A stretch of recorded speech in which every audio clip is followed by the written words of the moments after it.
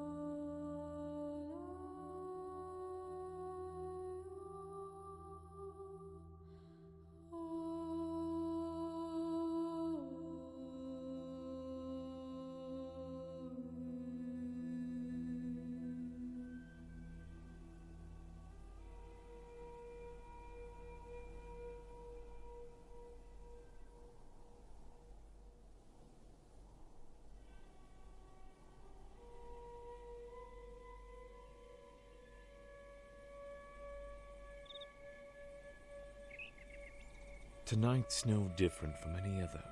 I dream of the same desert, the same boy trekking across its barren sands with his steed until the storm is upon him and he's thrown down into a valley of dunes. I see him helpless and alone, once again half buried, yet I am powerless to help. Thus the day slips by and the first stars begin awakening when he hears footsteps. The boy cries out a single name, and I am overcome with emotion again. Shayara. Where do I know that name from? Why can't I remember? Long after the stars have claimed the sky, he awakens. I awaken. A small fire pushes back against the night chill of the desert. I notice Saba nearby, the firelight gleaming off his pale coat. I was getting worried about you, Khufu. You slept most of the night away. Sitesh, how did you find me? A boy a few years older than me sits by the fire, dark skin casting his thin face in shadow. You weren't that hard to track. You'd be a terrible hunter, you know. Shut up. I laughed, shoving him playfully. You do realize your father's got guards searching the entire city for you, right? They're probably breaking down the door of some old woman's house as we speak. While she's in the middle of washing herself. But seriously, what are you doing out here, Khufu? It's Shayara said. She ran away from the temple when Father decreed she'd be betrothed to Adam. Adam? Your brother? If he finds out she fled, Father will have her executed. Wait. Shayara is to marry Adam? But he's already married, and he's twice her age. It's another one of his cruel tricks, for sure. Test of our loyalty and obedience. Adam will do as he's told. You know him. He's always the dutiful son. But why would Shayara be out here? There's a place we used to go, before Father claimed me as his own. A sacred spring, inside this old abandoned temple dedicated to Horus. Our mothers would take Shayara and I there sometimes to pay respects, but mostly to bathe and swim in the waters. If I know Shayara, that's where she's hiding. I rose to my feet, grimacing. Can you walk? I'll be fine. If we leave now, we should get there just after dawn breaks. Then what are we waiting for? Lead the way, Your Highness. He nudged me, grinning. We passed the night walking a gentle pace through the desert, talking as friends do. We'd known each other since we were old enough to walk, and by the time we could talk, we were both as thick as thieves and up to no end of mischief. When it came time for us to work, we both took jobs as water carriers. That's when everything changed. I had been sent to deliver water to the home of some mad old priest named Nabu, when all hell broke loose, and I found myself living in the royal palace overnight, with Nabu claiming that gods had chosen me for some insane destiny or some such crap. But that was another story entirely. Becoming the son of a pharaoh changed everything. Shayara got sent into the care of Hathor's priestesses, all but disappearing from my life until I figured out how to sneak away from the palace and evade my guards. Thankfully, I'd managed to keep Setish close as a royal companion, no less. He was expected to keep an eye on me and see my needs were met. To say he took his role seriously would be a joke. Setish was more of a brother to me than Adam ever could be. Adam, who was another one of our father's runts, picked out from some mines he'd been working in by Nabu to serve the throne. Only Set knew how to enjoy life. We walked quietly through the night, watching the heavens dance in awe, wondering at what it could all mean. Dawn came amidst the swirling colors of a magenta-clear sky, the last stars fading into memory, one by one until an iridescent red sun rose from the underworld, igniting the desert into a world of light and shadows. Setish and I reached the cliff overlooking a hidden canyon before the sun had half risen, the old abandoned temple visible in the distance, buried in the canyon walls. Climbing down in the canyon's cool shade, for a moment I remembered my mother bringing me here as a small boy. She told me a great river once ran through its gullies, before the pharaoh had diverted its water to irrigate the lands to the east. As we approached the temple, I felt tiny by comparison. The old stone facade seemed fashioned by the gods themselves. Two huge statues rising from the cliff face, carved in the likeness of the hawk god Horus himself. They each flanked the temple's elaborate entrance, a crevice stretching into the darkness. Great Ra! What is this place, Khufu? I've never seen anything like it. It was a temple built over a spring which fed into the waters of this canyon. After my father dammed the river upstream, the nearby settlements had to be abandoned. The world forgot about this place. Setish's voice echoed off the canyon wall, receding into the distance. An eerie silence followed in its wake, devoid of life. Not an insect or bird dared disturb the sacred place. Let's head inside. We can leave Saba here. We'll be back for you, boy. The short climb up the temple steps took us past the ruined carcasses of several riverboats, the water once having reached all the way up the temple steps. The doorway stood before them, 50 feet in height, its pitch-black crevice beckoning them ominously as a slight breeze flowed out from within. Are you sure about this, Khufu? Since when have you been afraid of the dark? He shoved me with a grin before walking purposefully across the threshold. I took one last look out at the canyon, the day's shadows growing shorter by the moment. We'll be fine, I whispered, stepping into the darkness, not knowing how very wrong I was.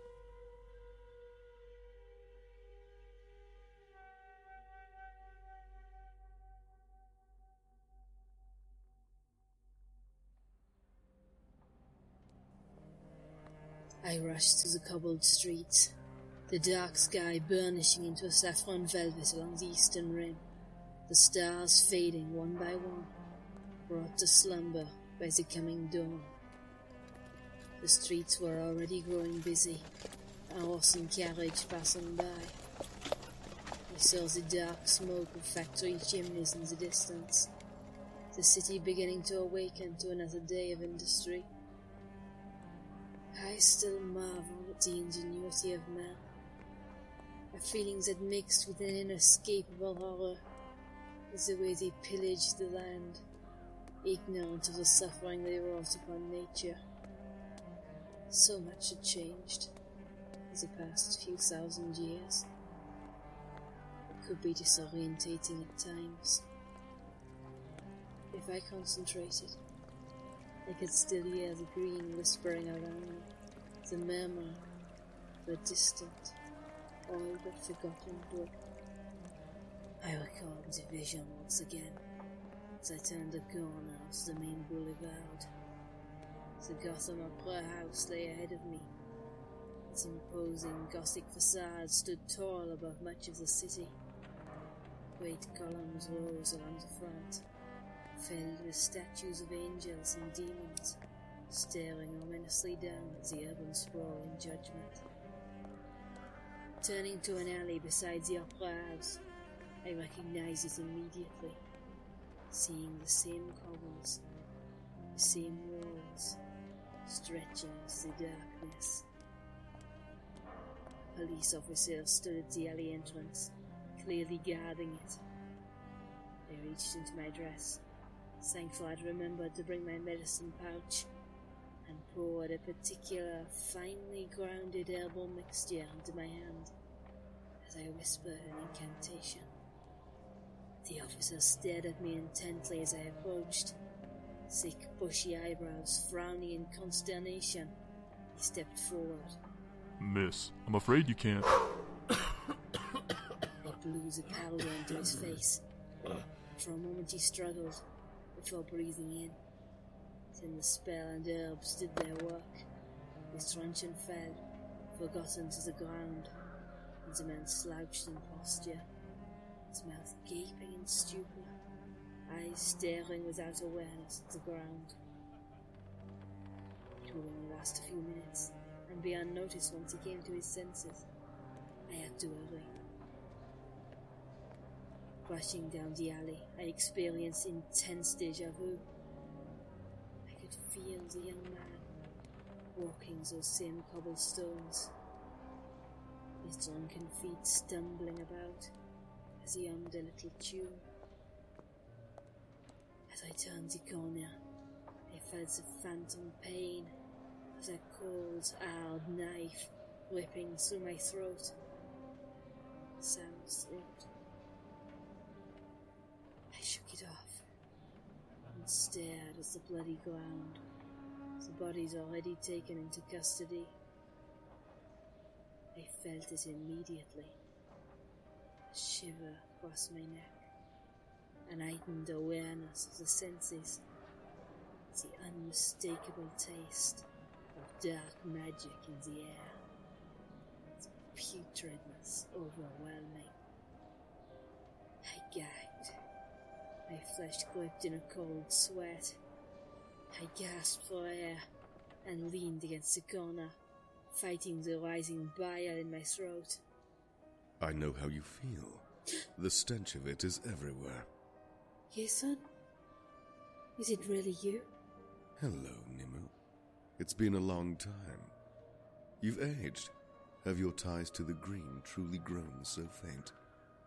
The world changes, yes, son. It's been more than 1,500 years. And yet I see you have not aged a day. Courtesy of the beast, I'm afraid. And it's Jason now. Jason Blood. You still have a flair for the dramatic, then?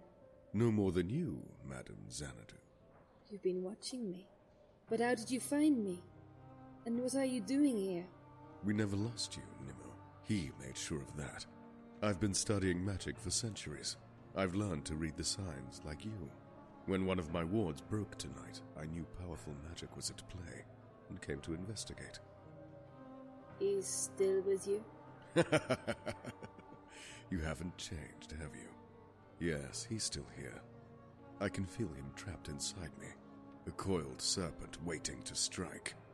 Even now he claws at my mind, desperate to reach you.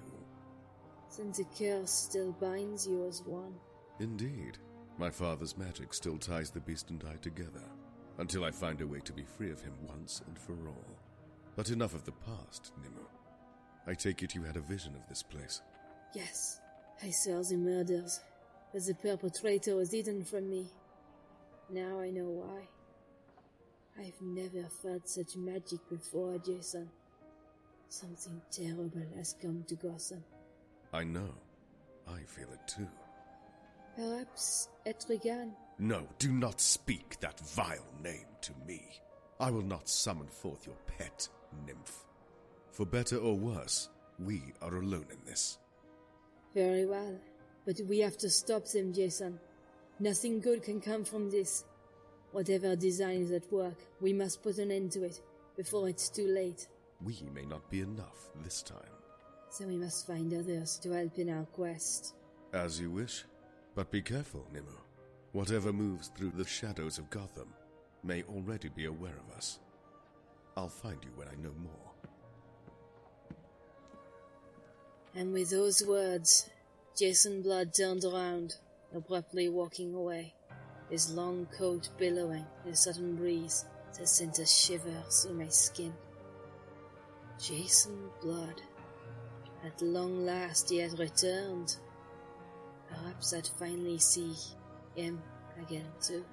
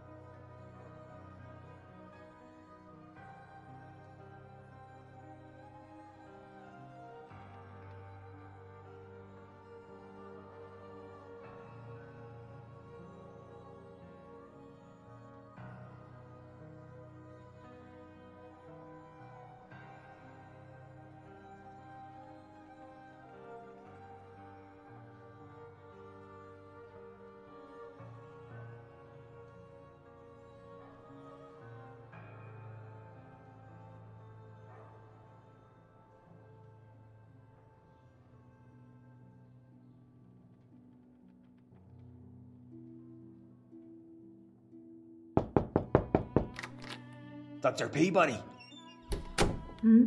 Yes? Who is it? Excuse the intrusion, miss. I'm Captain James Corrigan. I was looking for Dr. Peabody. Well, you found me. How can I assist? I see. Perhaps there's a supervisor I can talk to, miss. It's Doctor. And there's no one here but me, Captain Corrigan. I'm also rather busy, so unless you're willing to dispense with your ideals of chauvinistic patriarchalism, I've got more important things to do. Now see here! No, Captain. I dare say you should see. After I graduated summa cum laude at Yale and then spent 6 years treating trauma wounds at St. Roch Mercy Hospital, I arrived here in Gotham, only to discover that Gothamite sensibilities do not allow for women of higher aspirations. And now I find myself relegated to working in the city morgue. Do you know how many people die in Gotham on a daily basis, Captain Corrigan? Well, Allow me to be frank. It's far more than this morgue can handle, and I'm left to manage it alone without staff or bursary. As if such trust by the hospital board allots for the insult in keeping me locked up down here. If I could just see the victims from the Gotham Opera House, Dr. Peabody. Ah, yes. The so-called Ripper victims. We don't know that it is Jack the Ripper yet. True. Very well. Come with me. Felton, best wait here. I'll be back in a minute.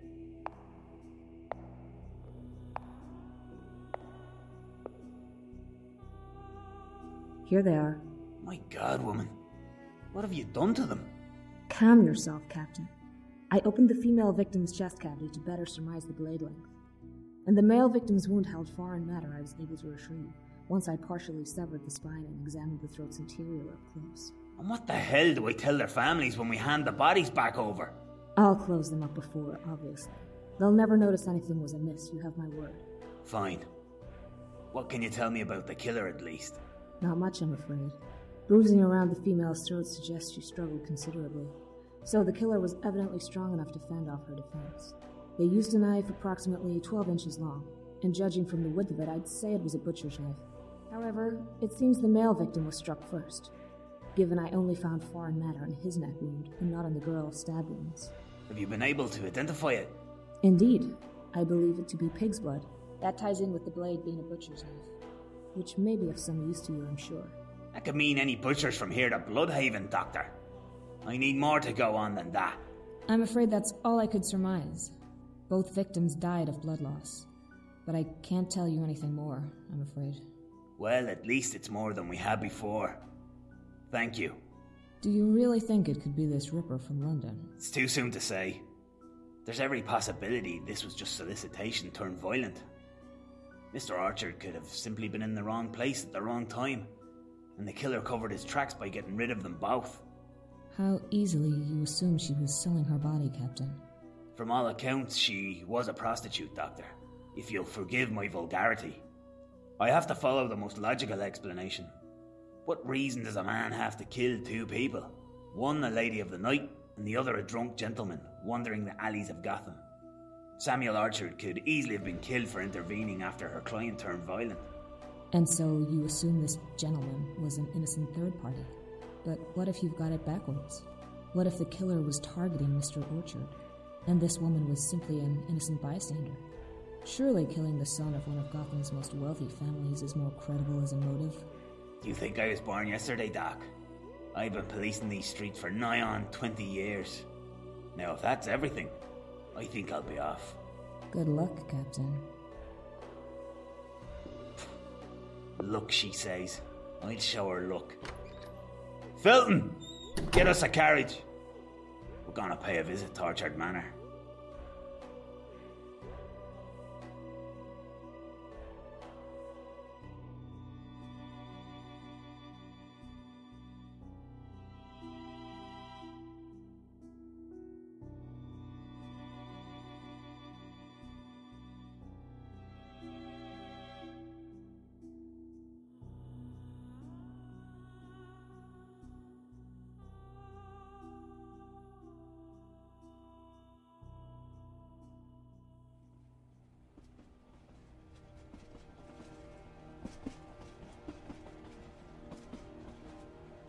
A dark fog billowed through the carriage, an eminent presence filling it with a foreboding chill.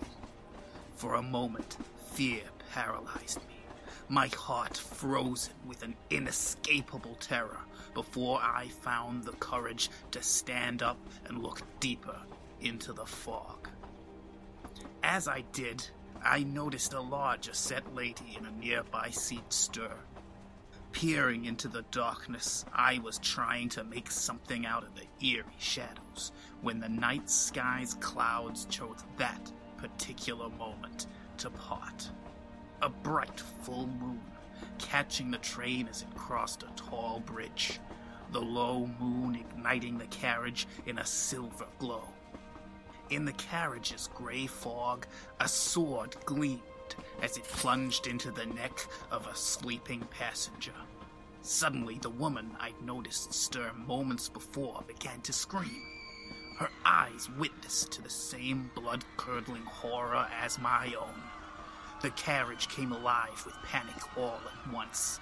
A group of black-clad phantoms stepping out of the fog, their faces swathed in dark cloth as they cut through the crop of fearful people, each clamoring to escape bloodthirsty swordsmen.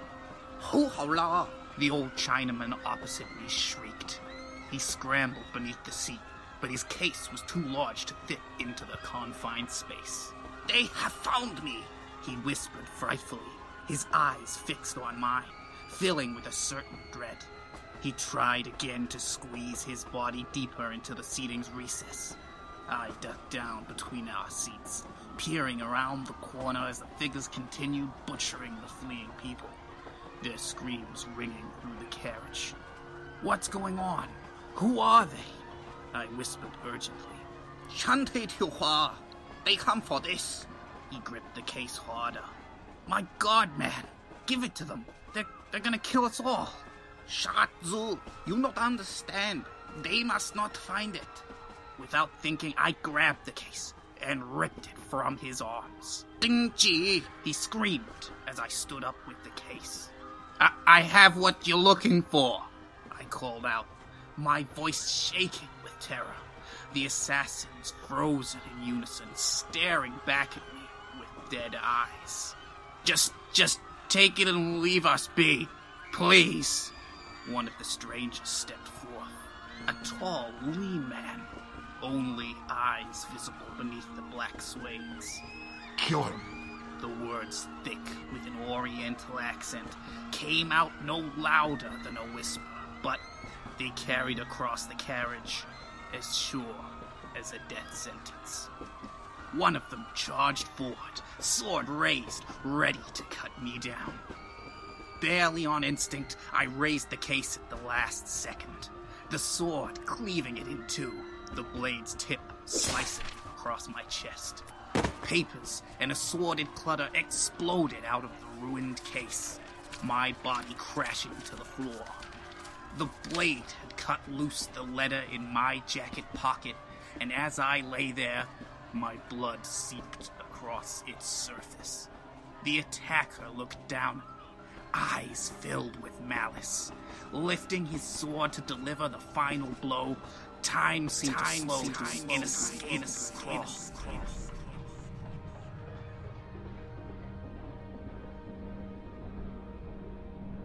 I saw everything with perfect clarity. The old Chinaman, hands covering his eyes with fear, still cowering from his hiding spot, my blood dripping drop by drop from the assassin's blade. The letter half soaked in blood, the last vestiges of Sam torn from me, and I closed my eyes, knowing what came next. Somehow, all the fear washed away in that moment. Everything would be okay now, and somewhere, Sam and I would be together again. In the darkness, green flared behind my eyelids, and as I opened them, I caught the fading glint of an emerald green light. As my eyes focused, I noticed a ring, but one unlike any I had ever seen before. It glinted out from beneath Sam's letter, only visible from my particular angle on the floor, made of an emerald material of such depth that swirling Viridian Nebula could be seen billowing through its very composition. Its carved face held a sculpted circle, stood between two pillars. As I stared into that ovid darkness, a light within pulsed forth once more, and I felt its green warmth wash over me. From the corner of my eye, I noticed the assassin's blade begin its descent, but I barely noticed. My thoughts were consumed by the ring, and through some instinctual compulsion, I reached out with my fingers, grabbing desperately for it. If you're lucky, there's a moment in your life when you realize that this is your path, that you are in the perfect moment, at the perfect time, traveling towards a goal you can't fully see or know, but one you can trust in, implicitly. It's a feeling that can define who you become, if you let it take you. That same feeling spread through my body now, a calm assurity of knowing, of believing, a state of mind that brought these paradoxicals into synchronized unison, the cold waters of logic mixing with the fires of creativity, that my will be done. I felt the blade pierce my flesh with a certain tenacity, a scream rupturing from the very bowels of my being, erupting into a hellish explosion of green fire that consumed the carriage in a furious emerald light. My assailant was thrown clear across the carriage, crumpling to the floor, limp. I raised myself to my feet, blood pouring from the deep wound puncturing my stomach, my right hand alight with a scorching green fire, its blades of light cutting through my fist, clenching the ring. Kill him! The assassin's leader roared. The phantoms raced towards me, leaping over furniture, their swords swinging with sinister purpose. I felt the same mixture of cold calm and burning adrenaline ferment inside me once more, and as the first assailant swung across, I raised my arm out of pure instinct, my only thought to block the blow. Madness, until it wasn't. I immediately felt the green light course through me, electric and elemental. It coursed through my blood, through my flesh, my soul, forming a shield of light between my arm and the weapon but a moment before it struck true. The sword rebounded forcefully out of the assassin's hands. For the briefest second, it made the others pause before they all attacked at once in earnest. I felt the same sensation again. This time, a dome of green light forming between me and the assailants. The distant sound of swords clanged and reverberated through the construct as they pummeled against it. Somehow, I could feel the blows sapping away at my mind, but I also somehow knew that my focus was the only thing keeping them at bay. The assault continued again and again, and I could feel myself fading, falling to my knees as the wound in my side ached with an agonizing urgency. Close to passing out, I felt a sudden rush of strength inside me. I felt the emerald light of the ring still clenched between my fingers pour into me, a vessel of uncontainable power, such that the light itself poured from my eyes, and a voice rose from the depths of my lungs, ancient and prophetic. Words I'd never heard but knew, a beacon calling me home. In brightest day, I rose to one knee. in blackest night, I raised the ring above me, green fire flaring forth from the omniscient light. no evil shall escape my sight. I found my feet, grimacing at the wound. Let those who worship evil's might The dome bubbled forth, pushing the assassins backwards. beware my power. Green Lantern's light. The roar guttural. The explosion ripped through the carriage with such force the windows exploded and wooden furniture splintered across the room. Green electricity crackled about my person, eyes ablaze with emerald light. I stood there panting from the exertion, my thoughts still struggling to catch up with the events occurring. Stop! I looked up, and I saw the assassin's leader once more, his minions picking themselves up off the floor, slowly. The old Chinaman lay slumped before him, the assassin holding his frail body up by his hair, cold steel resting against the man's throat. Give me the ring, or they all die. I saw the other assassins position themselves over the injured passengers, who cowered in terror, as much from me as from these murderous assailants. You have no idea what you are dealing with, stranger. Give me the ring before you hurt someone, or I will. I stared into the Dark Master's eyes and realized I had a choice to make.